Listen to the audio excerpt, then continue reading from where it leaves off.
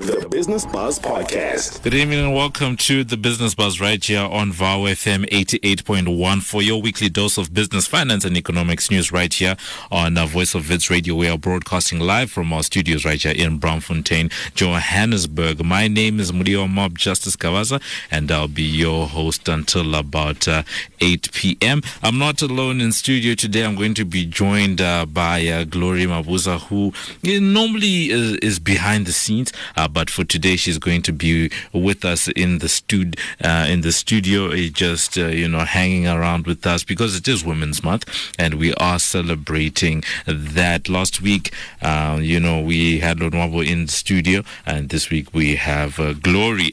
So, with the country currently facing a high unemployment rate, the youth are left with no choice but to innovate and establish businesses to try and bridge that gap. Universities and other learning institutions are finding ways to try and support student entrepreneurs who are trying to bridge this gap and create employment opportunities. This hosted its annual Entrepreneurship Week this week to assist student entrepreneurs to gain access to opportunities to help them accelerate their businesses and their ideas. So for today, in light of all that, we will be having a telephonic conversation with Selekanya Seribe, who is a social scientist and entrepreneur, about her business idea and the Vince Entrepreneurship Week, and Yanda Hene, am I pronouncing that correctly? The Chief Innovation Officer at Yanda Innovation Consultants, about potentiating your business idea. So that's how the show is going to be looking like. Remember that you can keep in touch with us on social media. We are Voice of Wits on Facebook, that's VOW FM, and then our other Facebook page is the Wits Radio Academy, and then on Twitter we're at VOW FM, and then our hashtag is #BusinessBuzz, and then on WhatsApp we are 0840784912, and you can also stream the station live on vowfm.co.za. Remember that podcasts of the Business Buzz show are available on wits.journalism.co.za/business. Otherwise, that's as I said, that's how the show is going to be looking like. On the other side of this, we're going to be getting into the business wrap. That's a part of the show where we give you a roundup of the week's top trending business and economics news. And then on the other side of that, we are going to get into a little bit of Ever Wondered. Keep it locked. This is the Business Buzz. The Business Buzz. Business Wrap with Ken Sweatman. It's time for us to get into the business wrap. That's a part of the show where we give you a roundup of the week's top trending business and economics news. And on the line, we are joined by our financial expert. We have Lebo Pasha. How are you, Lebo? I'm good, Madira. How are you? And greetings to the listeners, too. No, we're doing all right. It's been a while since we last heard your voice on the show, and we see that you've been trend-setting out there. How is life, and what's been going on in the economy? No, I'm really good. I hope the economy is doing as good as I am, but it isn't at this stage. But definitely, there's a lot of interesting things happening in the economy. There's been a lot of activity, and I think the biggest thing right now for me is looking back. I'm very reflective. I'm looking back a year, and around this time last year, we had President Cyril Ramaphosa launching the stimulus plan for South Africa and hoping to turn around the economy. So that, I think, is probably the biggest thing right now when I look back on the past year. And that doesn't seem to have gone really well so far. We see that unemployment has gone up, and we're also seeing a lot of negative news around the SOEs, and economic growth has also slowed down for the country. We've slipped into a recession. Not into a recession, but GDP growth has slowed down for the country, and we're on the brink of a recession if we have economic growth slowing down in the third quarter of 2019. And then I guess with all of that stuff, the thing I'm interested to know is, what do you think of what the last 12 months have meant for the South African economy, seeing as it is that you're such a reflective human being when it comes to this sort of thing? I think the biggest thing for me, the biggest reality is that we seem to know what we need to do as South Africans to get the economy turned around. We've been talking about these things for at least the past 5 years, but we haven't done enough. And I think that's the biggest issue. That's the same sentiment from the ratings agencies. They say you know what you need to do, but there doesn't seem to be sufficient political will in your government to actually do what needs to be done. We need to fight corruption. We need to look at making SOEs and government itself more efficient, because it's both government and the SOEs have a very bloated labor force that isn't that productive. We need to get things right, for example, in education. Our education standards, the value for money we're getting from education isn't where it needs to be. We spend more on education than the whole budget of some of our neighbors and other African countries. But our standard of education isn't right at the top of the African continent. So there's a lot of things that we need to really start being honest about, especially around the political will to turn around our current situation. Because we do know what we need to do, but we're just not doing it.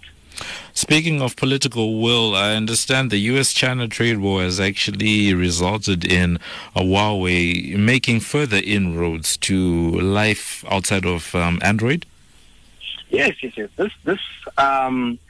This shows how a lot of corporates try to deal with whatever challenges they face, and they find ways around the problem. And Huawei has taken the route of trying to develop its own operating system for its mobile phones and other devices. So this would include also your smaller laptops that use Android, and this new mooted sort of OS is called Hongmeng, and it's currently being developed. But the big issue, I think, around it is that Apple has sort of mastered the ecosystem business model, where they have a very closed ecosystem around their software, and they aggregate technology and assembly from across the world. So you'd see on Apple devices, the OS is designed in California, and then the other part of it is made around the world. So Huawei is now trying to shift and be more self-reliant when it comes to the software, because Android is actually owned by Google, which is an American company. And because of the trade war, American businesses have basically been banned from working with Chinese businesses, which means that if you've got a Huawei phone, you're going to start having issues around Android updates, and possibly also looking at Google and Gmail as well. And then lastly, sort of coming to where the week has sort of led us now, just watching the markets yesterday, especially international markets, I think the Dow in the US lost more than 300 points or something like that, and it was all around the fears of another recession. People are talking yield curves and things like that. Any light?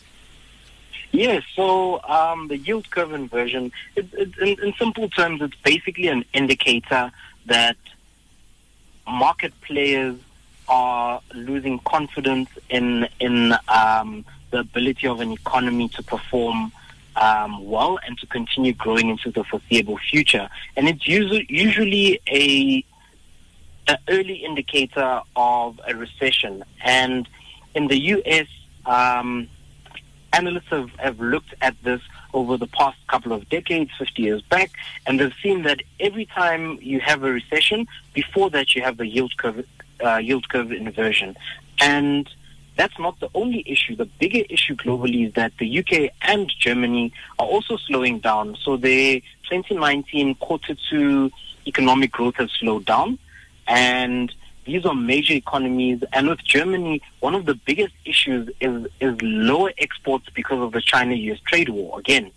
And the US itself has slowed down.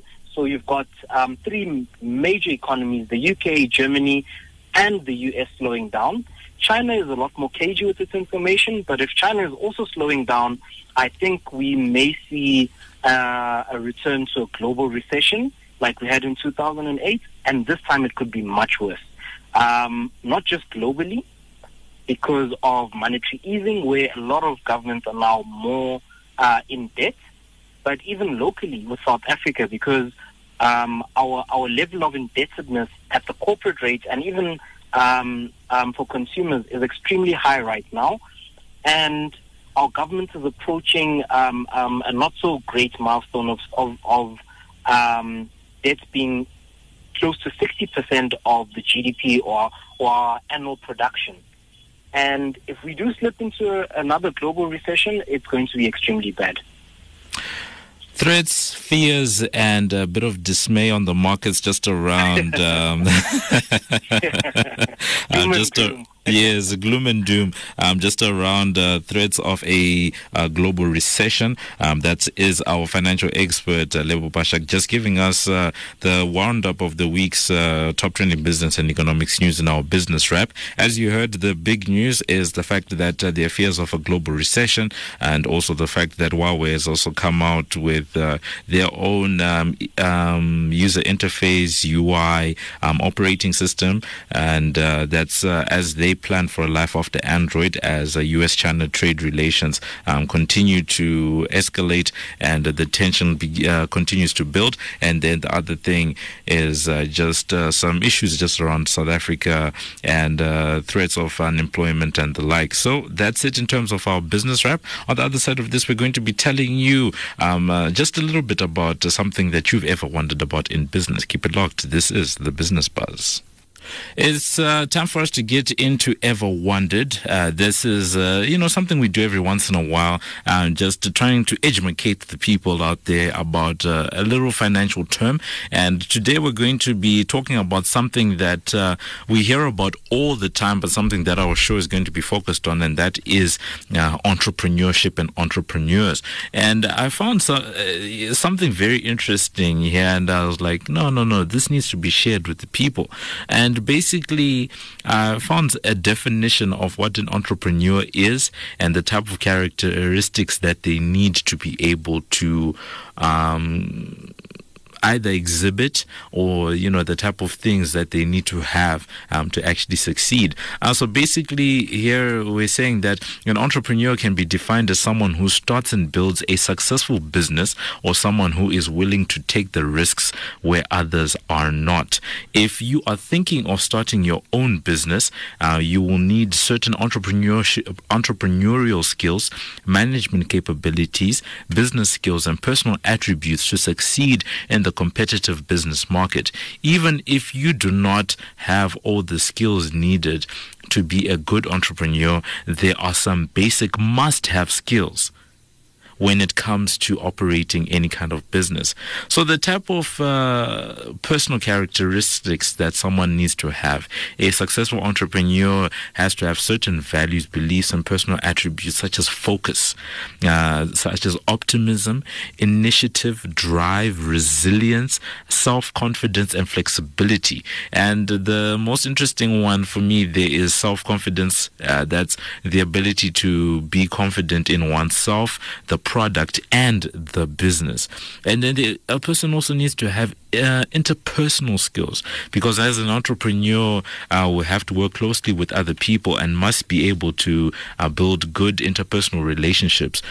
Some of the following things, such as good communication, leadership and motivation, negotiation, respect and integrity, problem solving, and decision making are some of the more important interpersonal skills. And then some practical skills that one needs to have, because most entrepreneurs start out small and have to fulfill a number of different roles within the business. So you have to be a jack of all trades. So some of the skills you need to have is time management, administration, planning and organizing, marketing and sales, and also a bit of financial know-how, because the rands and the nairas need to go and come from somewhere. And then the last one is, if you want to actually become an entrepreneur, you need to think of an idea, write a business plan, attract an investor, and then sell and distribute your product. It really sounds nice in theory, doesn't it? But we're going to be talking to some entrepreneurs who are going to tell us, is it really as basic or as nice and nicely packaged as what we are being told here, or is it really a hustle, as they say? So that's been it in terms of our Ever Wondered. On the other side of this, we get into our main topic. You're tuned in to the Business Buzz. This is the Business Buzz. We are here until about 8 p.m. And today we are talking a lot just around entrepreneurship. It is Women's Month, and we are celebrating women in business, women in the corporate sphere and the like. And that's what our show is going to be looking like. But remember that you can keep in touch with us on social media. Our Facebook page is Wits Radio Academy. And then you can also find our other Facebook page that is VOW FM or Voice of Wits. And then on Twitter, we're at VOW FM, and then our hashtag is #BusinessBuzz. So it's time for us to get into our main topic. Glory, who do we have? What are we talking about? Yeah. So today in the studio we have Silikanye Siribe, who is a Wits Master's graduate in Demography and Population Studies. She's a young, dynamic social scientist who is passionate about social entrepreneurship in agriculture and capacity building. Her dream is to establish an African herbal research institution to create sustainable health facility and fight poverty. Joining us in studio today is the one and only Silikanye. Welcome, Silikanye. It's so lovely to have you today. Thank you so much for having me here. It's such a good pleasure. Great. So we've heard just a brief summary of who you are as an individual, but I'd like to hear from you. Can you please kindly give us a brief overview of who Silikanye is, your academic background, and what is it exactly that you do for a living? Okay. My journey started 10 years ago when I arrived in Johannesburg, and I was a first student first year. When I started, I was a street kid, and I used to sleep at 222 Smith Street, and that used to be my home until the Wits SRC intervened, and I managed to get a rest, and this is how I got to where I am today, because I appreciate the effort of people who actually took initiative in helping me and getting me where I am. Yeah. So we've heard just a bit of your journey leading up to how you actually got to Wits, but I'm particularly interested in you wanting to establish an African herbal research institution that will use indigenous medicine to create a sustainable health facility and fight poverty. Can you please tell me more about this business idea and how exactly it came about? Okay, in 2010, I started having a health problem, and this health problem couldn't be solved by biomedicine.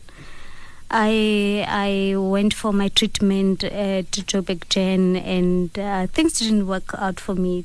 I appreciate the effort that the biomedical personnel did there. Did everything that it could to help me get better, but then my situation or my instance could not be solved by biomedicine, and only then traditional health medicine came in, whereby my grandmother, when she was still alive, may her blessed soul rest in power, she realized that what I had was a calling, an ancestral calling, of which could not be depicted by biomedicine. And from there, then I realized that my grandmother, obviously she passed away. I realized that the knowledge that he had on having me to be here in the studio, alive and kicking, her knowledge put me here, but I wanted to have a sustainable model on how to make sure that her knowledge, not her knowledge per se, but then the African indigenous healing knowledge is passed through in a sense that we have to have institutionalized ideas, not only ideas, but implementation strategies that are used to heal African people, of which there are not really established institutions that really give us a platform to know exactly where I'll be. For instance, I come from the rural villages, Tabasioni village in Tsoying municipality in Northwest, where I come from. How facilities are placed, they are placed apart from each other, and to reach there you need some sort of capital to get there. These people rely on traditional healers to navigate their health and even to solve their immediate challenges when it comes to health. But then what I realized is that was the gap of formalizing the African traditional botany or health medical system. So why exactly do you feel that it's very important for Africans to actually commercialize these herbal medicines and indigenous plants? We need to decolonize the framework of how the knowledge production is being placed. In a sense that even when you go deep down research, when you come to botany or herbalism, a framework, it has always been put as a negative connotation. It's witchcraft. It's something that you can not use. But if you are a person like me, like Silikanye, who gets a calling out of nowhere, I don't know if you did out of nowhere, but to me it's like out of nowhere. Why didn't I get to pick it up? But then I realized that my mind structure is placed in a sense that I have to actually obey and praise the biomedicine without realizing the potential of the natural plants near me that could actually intervene to promote my health. And all of these things are structural in such a sense that they date back to our colonial system. But then this is a moment where we have to integrate both the traditional way of healing as much as the biomedicine, because biomedicine cannot heal everything. That's for sure. It cannot. I'm the present example of that. I was attending my treatment at Joburg Gen, but doctors there couldn't detect exactly what my problem was until my grandmother referred me to another Gobela, which is a professor in terms of African botany, to actually initiate me into knowing exactly how to tap into indigenous healing systems. So Lekanya, I just wanted to maybe get a sense from you, because it sounds like one of the things you're saying is that there isn't enough institutional knowledge, at least, in our modern libraries about this sort of thing. So your research, because you're a master's graduate, was it around this, and what was your actual question? Okay. This, my academia and my talent, I would say, in entrepreneurship, we would call it a talent, something that you are born with. Yeah. I was born with this gift. Yeah. Right. And then this gift, when I get to vets, I don't have a platform where I can fully emancipate myself as a whole Silikanye. Yeah. And then from there, there's a gap in terms of knowledge production. And that's where I saw that as much as there are botanical research institutions, but they do not even tap into the Africanism. Africanism in such a sense of language itself. I may not know a plant in the name of maybe your Dutch, of which most botanical theory is based on. I may not know the term in English, but I may know it in Setswana. And that doesn't mean that I'm half intellect in such a space. So how do we then break or actually disrupt this a knowledge production institution in a sense? So what I came with when I thought of a Pewe Africa Agri Digital Institute is that yes, I'm initiated at this moment, but there's going to be a point where I have to initiate other people. Yeah. How am I going to initiate them? How, and then if I die, then what happens to these people? Yeah. Hence the Pewe Africa Agro Digital Institute. To be like, even if I'm dead, there's certain knowledge that my ancestors are passing through me, whether it's through divination, through dreams, through visions, whatever the medium that they may be using to communicate with me. It's actually kept, and actually it's formed as a medical industrialization from there. Even if you were to think about the era of the previous president, Thabo Mbeki, to say that as much as we were trying to find sustainable solutions to health, we cannot put Africans aside in terms of their knowledge, because biomedicine, I believe from my perspective, only heals the physical aspect. There's a spiritual essence, there's a emotional essence to that. What happens to this? But when I realized that healing system does not only deal with the physique, it deals with the emotions and the mental thing. That's when I actually started accepting my calling, because in the initial stages I had rejected it because I felt like I'm modernized. I felt like this thing won't work for me, until actually I had to bend and actually beg for my life from my ancestors, and actually they gave it to me with conditions that actually you're gonna expand this knowledge. But I didn't want to choose either or between my academia and my talent or my gift, in such a sense that I would want to push this thing. So my master's topic was on household structures and secondary school dropout. And then what I realized then that there are gaps in terms of communication between a caregiver and this young child in the family. So the family structure is disrupted. What forms that? It's the colonial structure. But then how to really decolonize this thing? It's actually to formulate an institution that will offer an alternative space of knowledge production. Unlike VETS, whereby I will be studying biological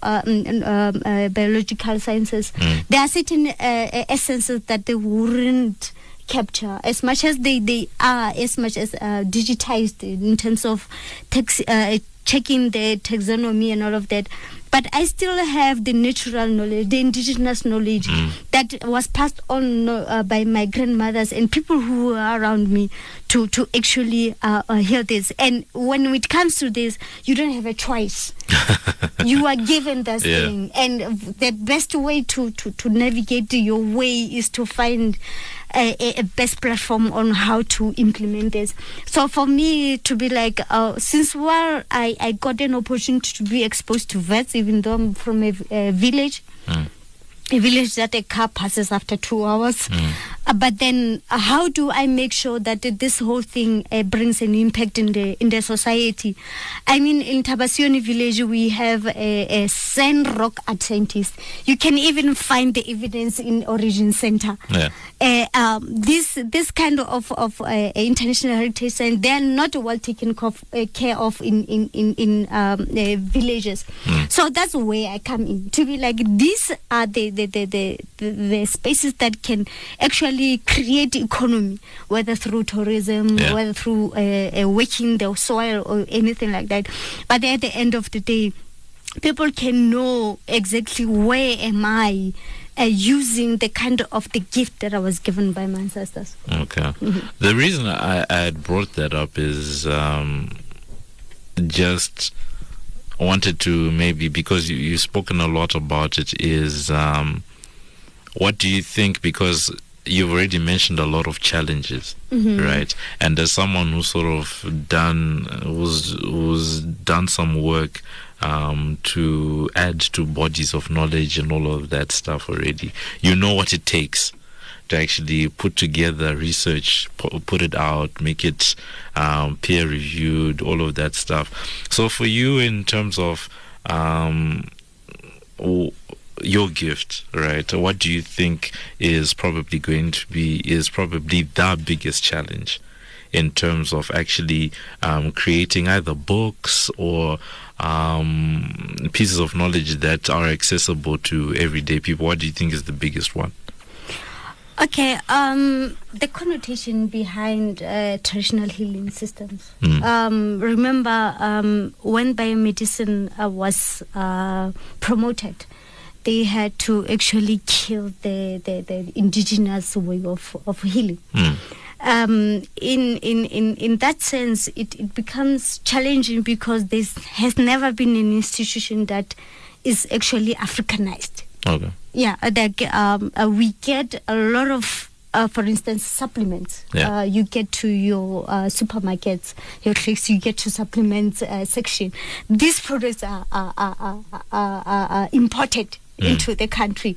The same people take the plant here, go test it overseas, come here, formulate a product. We are the consumers. Yeah. But then how then Peoya Africa comes is to disrupt this, to be like, our knowledge, this is our knowledge. Because the same person who comes from the UK will access a Ngaka, a Sangoma, a divinator, or a traditional healer to get access to know the potential of this plant. And this person takes this plant, go test it wherever that they test it, and actually realize the potential use of this.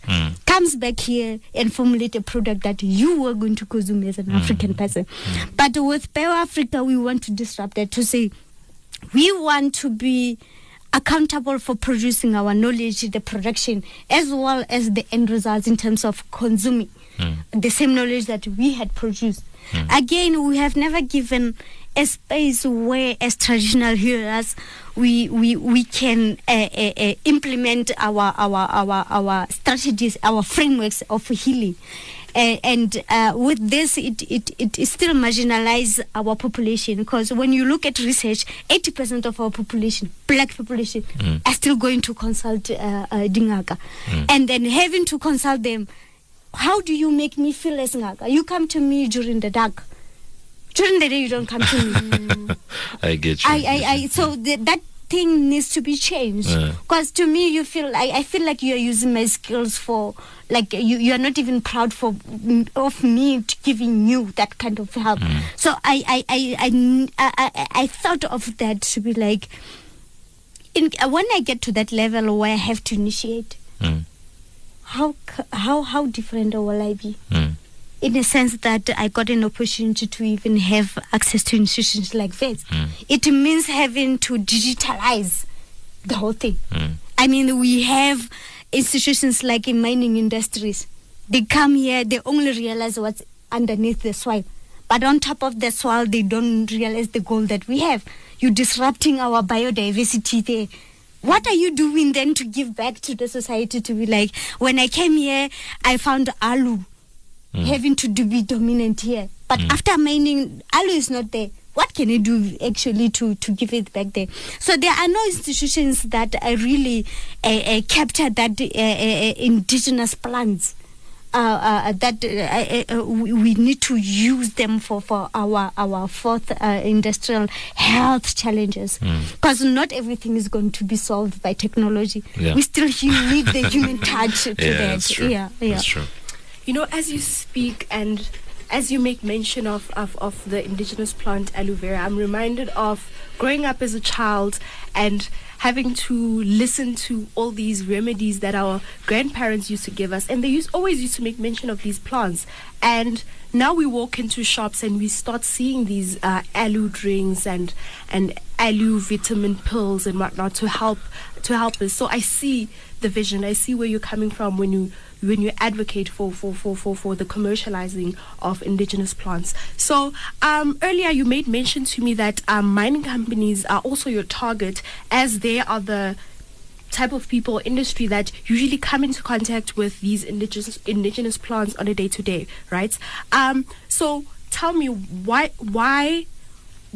how and why do you feel that it's important for you to get involved with them in that aspect? Okay, the mining industry in South Africa penetrates a lot of land, and when they get there, they would be arguing that this is some form of a resort that we could change into mining. To me, as a traditional healer, it's like, if my ancestors lead me to this way, to be like, go to Mpumalanga in Mpangeni municipality, get this kind of plant, and I get there and the mining industry has disrupted that, what are they doing to actually make sure that what they got there actually got sustained? So to me, it's like you disturbing the natural habitual or the natural environment.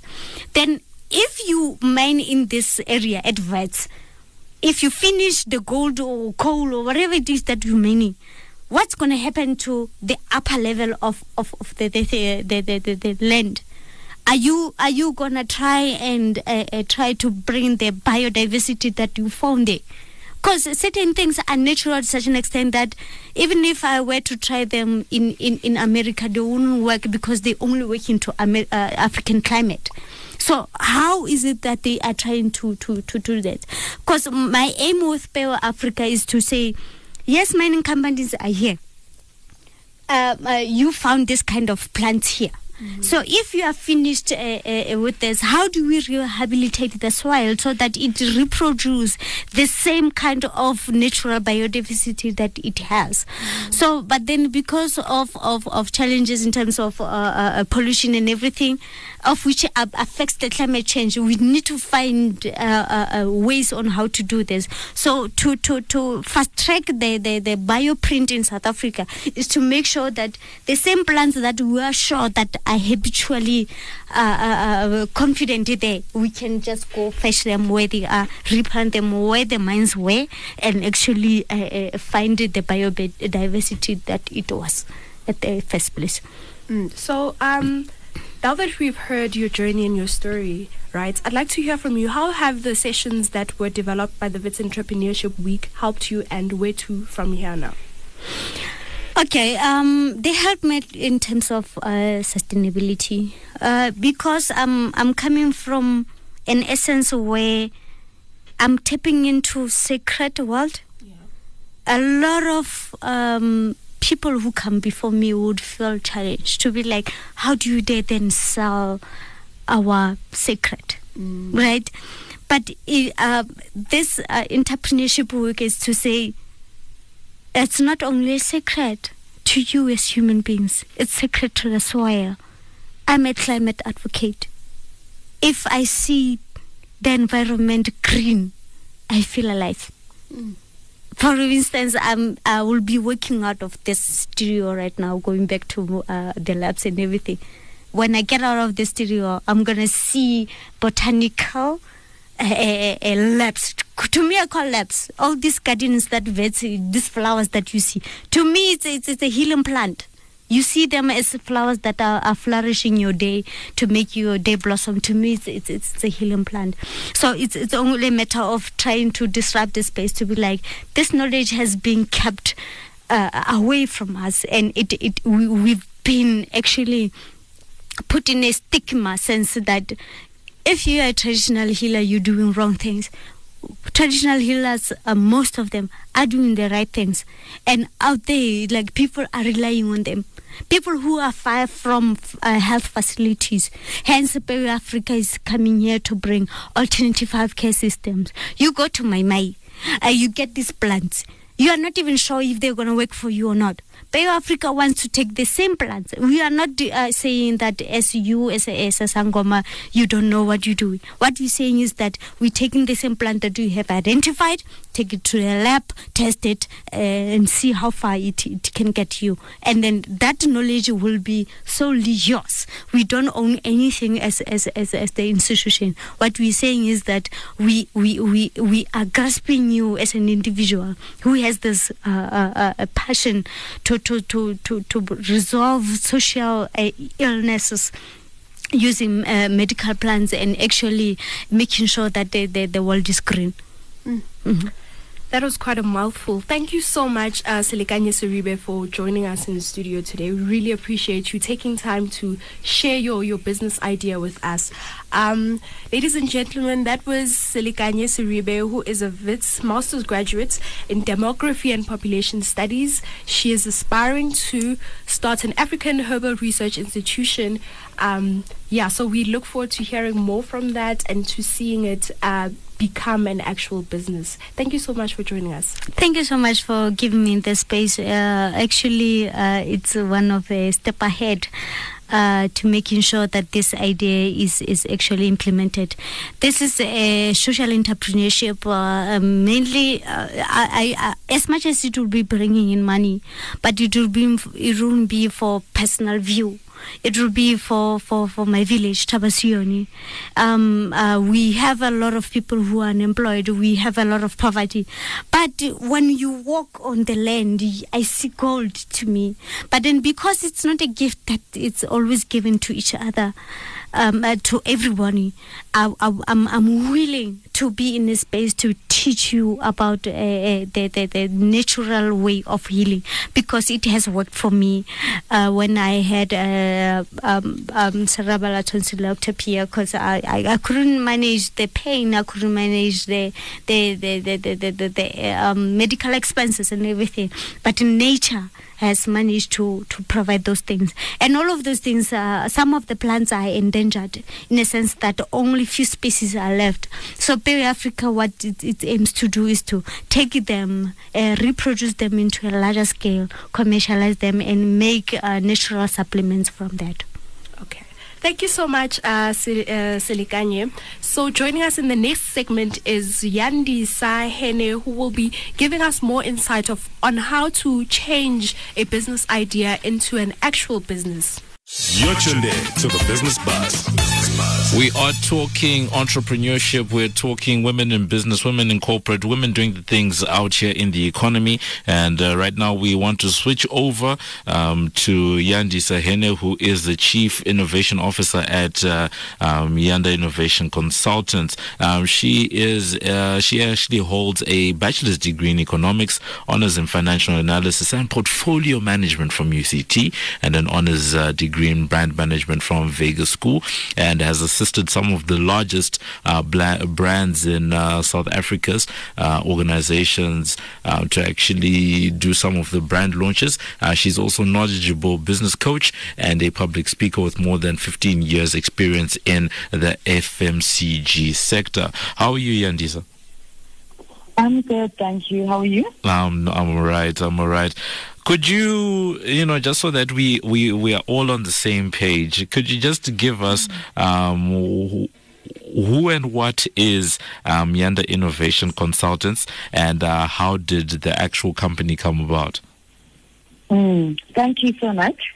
Basically, Yanda Innovation Consultants, it's an innovation and entrepreneurship consulting and training agency. So basically our focus is to say we want to be a catalyst for the growth of your business. So we're really all about growing businesses, hence the name Yanda, which means to increase and to expand. Yeah. So we work with our clients and we say, let's partner with you, look at various ways in which we can actually grow your business, and what kind of interventions can we actually put in place to actually grow your business. So that's who Yanda Innovation Consultants is in a nutshell. Now, in terms of how the business actually came about, it came about from a pain point, to be honest with you. I was actually, I was really concerned about just helping young black businesses that didn't have resources or maybe didn't have the skills and capabilities to actually basically provide for themselves and their families.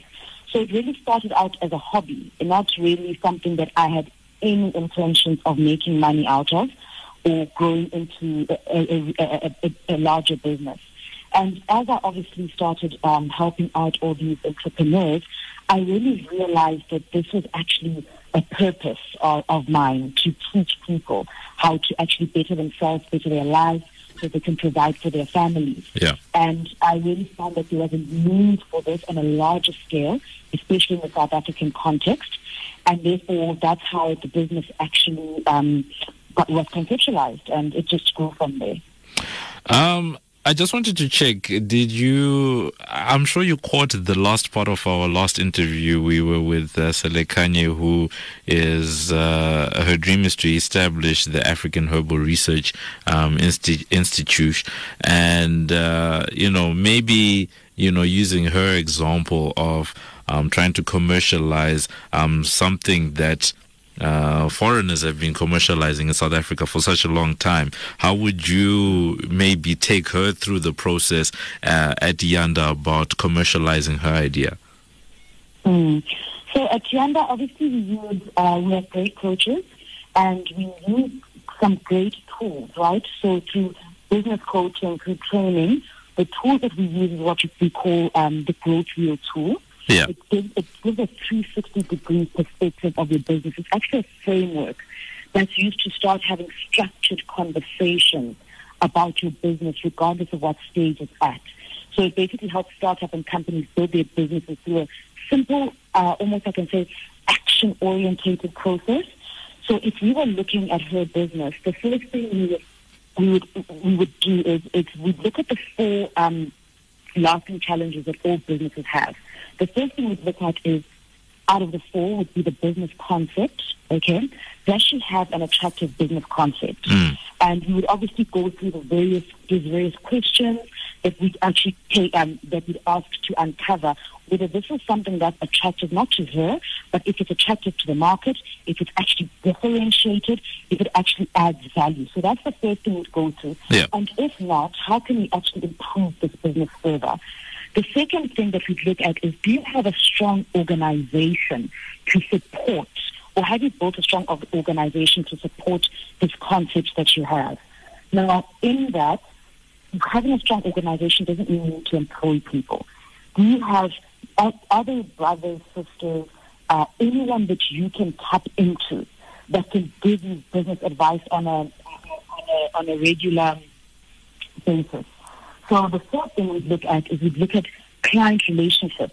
How can we go about building strategies to actually acquire new client relationships, but also to actually create lasting client relationships? Yeah. And then finally, the fourth thing we look at is, do you have profitable are your operations profitable? So do you have the necessary machinery, the necessary tools and processes in place to build a profitable business? And if you don't, what are the steps that we need to take, actionable steps that we need to take, and decisions that we need to make for you to actually be able to achieve that? So that is, it's really a long process, but that's it in a nutshell, really. And are there usually time frames for this type of thing, or does it sort of just work on an individual basis, just along what the business is? So the reality is, there's no fixed time frame, because every business is really different, right? The first thing you have to consider is, how easy is it to set up your business? If you are setting up a business that doesn't really require a lot of capital, and it's really just your intellectual property, the setup costs are really quite cheap, almost close to nothing.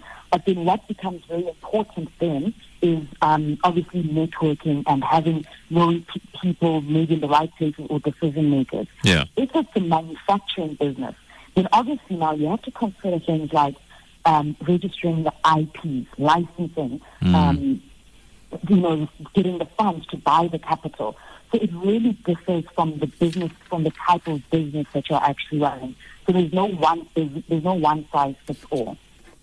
And then switching over, I guess, maybe to just general entrepreneurship. It is Women's Month, and one of the themes that we're just looking at on our show is what it means to be a woman in business. And perhaps you could give us, in the intro, it really does sound like you have extensive experience just in and around the corporate sector and the SME sector as well. So what do you think are some of the challenges that young women are facing at the moment in South Africa? And is it unique to South Africa from your experience? So, yeah, there are definitely challenges for young female entrepreneurs. And I think the biggest challenge, which I could probably give an answer to as well, is there are a lot of decision makers that you need to approach when you're in business. Yeah. And unfortunately, if you're straight out of university, and if maybe you don't come from a very privileged background, your access to decision makers and also how you approach decision makers is also going to be very limited. So as a female entrepreneur, the biggest challenge is that there are already people in the industry that are actually established, that are being used by potential clients. And therefore the question really was, how do I then differentiate myself, and how do I then make myself stand out versus people that are established, that have been in the industry, and people that sometimes probably play golf together and go fishing and so you have to be so good that they actually cannot ignore you, and you have to be persistent. Continue to just knock on the same doors 1,000 times. Don't give up when someone says no, maybe you're asking the wrong person, or you find a different way of approaching that person. So I found that for me has really been the biggest challenge. But I think another challenge maybe is, as women, I think we really underestimate what we actually can do. Everyone else actually knows how good you are. It's just that you haven't woken up to your brilliance. Yeah. And that's actually the problem. And once you sit in these boardrooms and once you sit in these meetings, you actually start to realize that, goodness, I actually know a lot more than some of the people here. So I think don't underestimate what you actually bring to the table. I know that Glory has a bit of a question before we come to the end of this discussion. Glory? So, Yandisa, I'm sure there are other female entrepreneur students out there who aspire to be like you. What would your message be to those female entrepreneur students, those female entrepreneurs, particularly students who are looking to start their businesses and one day also run a business just like you? Well, okay, that's a question that has a lot of answers. And to be honest with you, I'd be doing you a lot of injustice if I only gave you one answer. So if it's okay with you, I think just to help out, the young entrepreneurs, perhaps maybe I can just give you a few that I really think would probably, just a bit of advice that would probably help some of the entrepreneurs. I think coming out of university, one of the best things that you can do for yourself, if possible, is try and actually get some corporate experience. And the reason I actually say this is that to start a business, you need money. And in most instances, most young students don't have money. So actually starting out in corporate is a great way of putting aside money whilst also pushing your side hustle as well. Yeah. It also, what it does is that it also provides you with connections. So you meet people when you're in corporate, and those are connections that will become very useful when you run your business. But also the skills that you learn in corporate. So learn on someone else's time. So let them pay for your training. Let them teach you how to do PowerPoint presentations, etc. So when you run your own business, you are actually well equipped. So if you can, work in corporate for a short while, just acquire skills and money so that you can go out and build on your own. The other thing that I would say is, more than anything, don't think about what can I do to make money. Ask yourself, what is actually my purpose? What am I on this planet for?